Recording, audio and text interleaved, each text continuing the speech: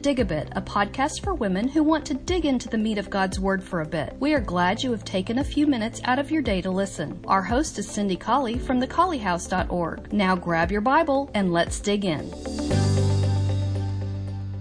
Hello, I hope you're having a great day. This is Dig a Bit number 1 for the month of July 2019. We are rapidly coming to the end of our study of authority, and we are entering in on month 11. But God, can't you just take me where I am and use me? After all, relationships over rules, right? And this study in the book begins by having a little conversation. Yes, come on as you are. Come right over here. No changes, no improvements, no loyalty even required. Better yet, just let me come to you and let me love you, said the snake just before he opened his mouth and made short work of consuming that little mouse. And then the text goes on to say, but in all real human relationships, there are rules. Maybe you're making a choice as to whether or not to have the relationship in the first place. But where there is a meaningful, loving relationship between two people, there are of necessity rules to govern that relationship. And in our relationship between humanity and God, between human beings and God, the Bible is that rule book for the relationship, because He's Almighty. He's the one who has the power in the relationship. He's the creator and we're the creatures, and so He gets to make the rules. But the most amazing thing about the rules to which we're bound in a covenant with God is that those of us who are weak, those of us who are unempowered, those of us who are the creature and not the creator, are the ultimate benefactors of the rules made by God, because He's not only omnipotent, all-powerful, but He is all-loving. He is all-merciful. And so He makes the rules for our ultimate benefit. I've said it many times and I'll say it once more. When we submit to the thou shalts of God, we help ourselves to happiness. And when we submit to the thou shalt nots of God, we prevent disaster in our lives, because we serve a God who wants what is best for His creation, even though He is supreme in power. So I wanted us to talk just a minute about number 1, the first question in the lesson. It says, read 1 Corinthians 5 and 6. And what do you think it means that they gloried in the sin of fornication in the Corinthian church? Of course, chapter 5 begins by saying it's reported commonly that there's fornication among you. And such fornication or sexual sin as is not so much as named even among the Gentiles, that one should have his father's wife. And you are puffed up, you're inflated, and you have not mourned that he who has done this deed might be taken away from among you. For I truly, as absent in the body but present in the spirit, have judged already, just as though I were present, concerning him that's done this deed. And here's what Paul says to do about it, according to the Holy Spirit. In the name of our Lord Jesus Christ, when you're gathered together in my spirit with the power of our Lord Jesus Christ, to deliver such an one unto Satan for the destruction of the flesh, so that the spirit might be saved in the day of the Lord Jesus. Your glorying is not good. Don't you know that a little leaven leavens the whole lump? So purge out therefore the old leaven, so that you can be a new lump as you're unleavened. For even Christ our Passover is sacrificed for us. So let's keep the feast, not with old leaven, neither with leaven of malice and wickedness, but with the unleavened bread of sincerity and truth. I wrote to you in my epistle not to company with fornicators, yet not altogether with the fornicators of this world, or with the covetous, or extortioners, or idolaters of this world, for then you would have to go out of the world.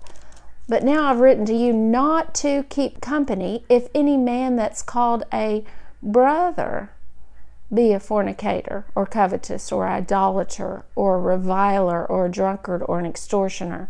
With such an one, who is a brother there, no, not to eat.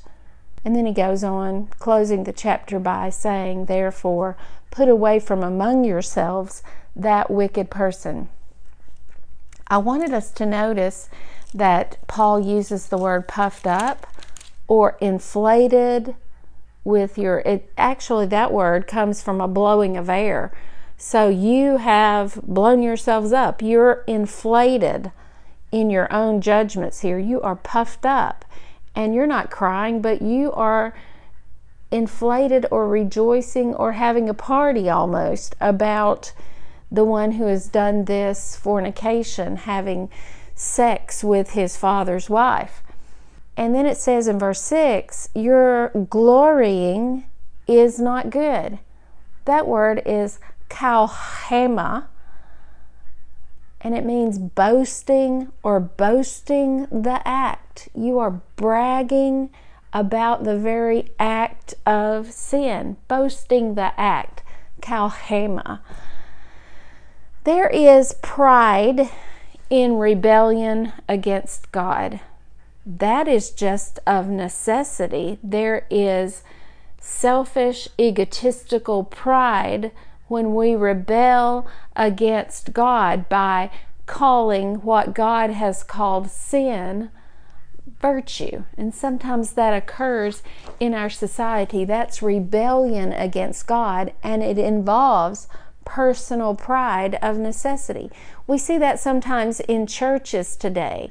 And we might hear some statements that sound pretty good, that tickle our ears, that sound pretty benign. Sometimes when we hear statements, not always, but sometimes when we hear statements like, we've come to a fuller understanding of this matter.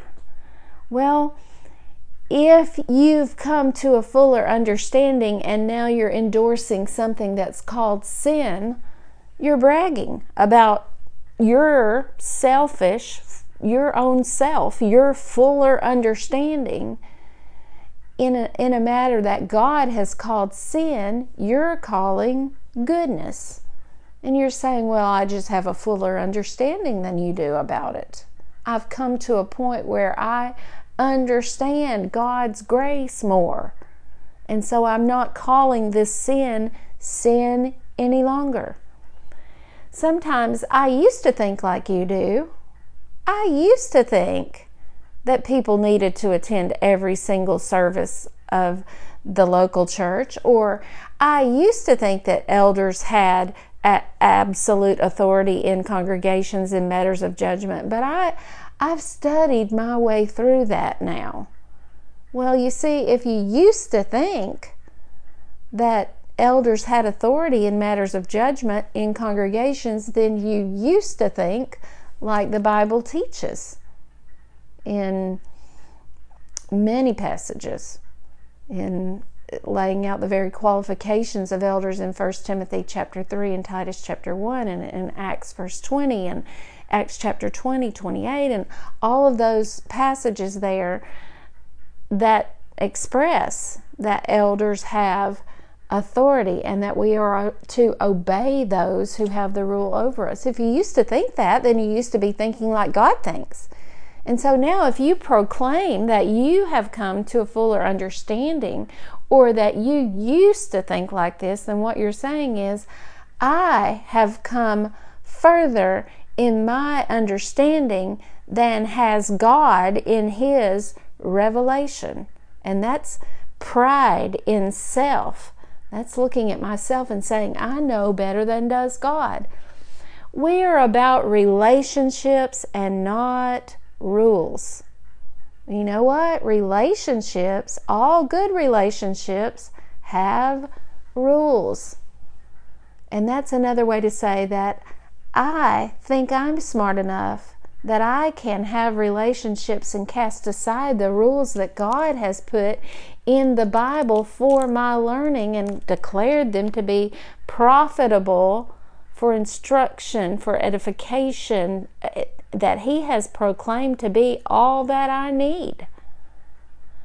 And I know better than to have to abide by those rules. So I'm placing myself in a position that's selfish and that's prideful before God.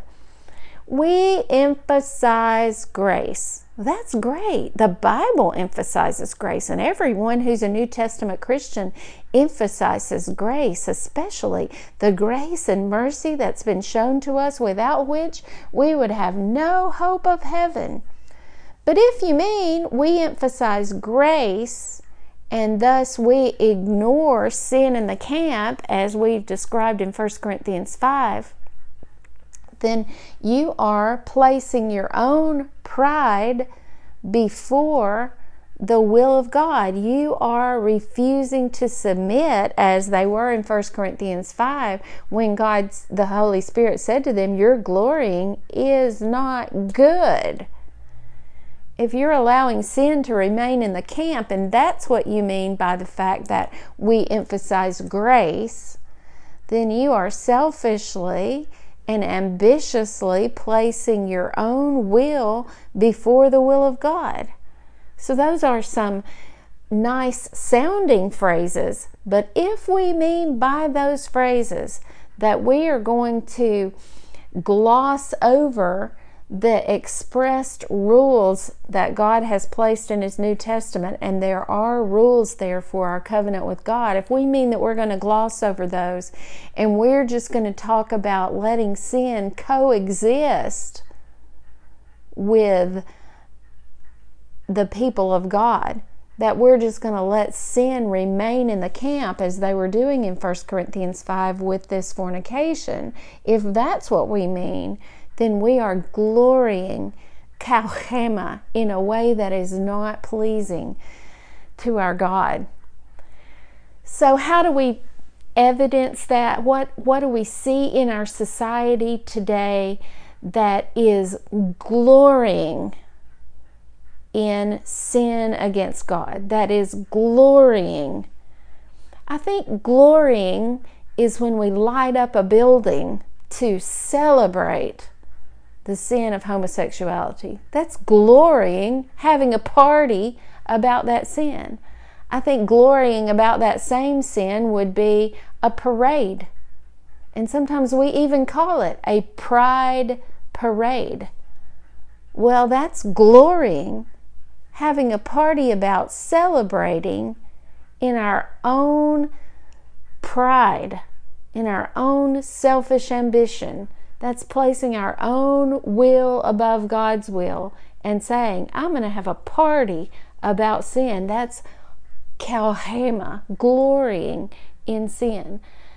When our women's soccer team in recent days has shouted to the world, at least some members of that soccer team, that team that's advancing in, actually maybe has already won the World Cup, when I think about that team's pride before God, especially some members of that team who have stood up and said, I'm a good American, I'm a patriotic American, but I'm not going to the White House as I've been invited by the leader of our country. I'm not going there because he is not endorsing, celebrating the LGBTQ movement in the way that I would like to see him do so. When I stubbornly stand up and reject the offer of hospitality by the leader of our country because I'm entrenched in the celebration of a sin, then that's a glorification of that sin. In fact, this particular soccer player that I was hearing was standing up and saying, I can be a great American, a patriotic American, and we all love those terms, and still defiantly hold my sin and do it to the point where I am going to refuse an invitation to the White House. That's glorying in my sin. That's kauhema. Another one that I noticed the other day was when I noticed a new book called Shout Your Abortion. This is not just an exaltation of abortion and explanation of why this person thinks abortion should be legalized in our United States. What this is a plea for women who've had abortions to not be silent about them, but to stand up and shout that you've had an abortion as a statement of pride, something that you should be exonerated and exalted for having done. That is glorying, kauhema, in that which goes directly against the will of our God. We could give many more examples, but I'm going to leave you with those today. Kauhema, verse 6 of 1 Corinthians chapter 5. It's the celebration, the glorification, the having a party about sin.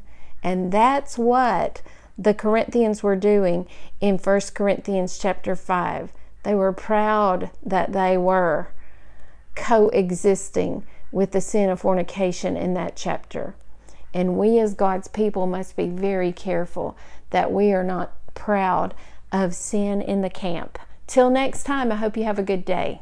If you find yourself in Huntsville, Alabama, we'd love for you to worship with us at West Huntsville Church of Christ at Providence, 1519 Old Monrovia Road, Northwest. Sunday morning worship begins at 9 a.m., followed by Bible classes for all ages. We meet again at 5 p.m. for evening worship and at 7 on Wednesday night.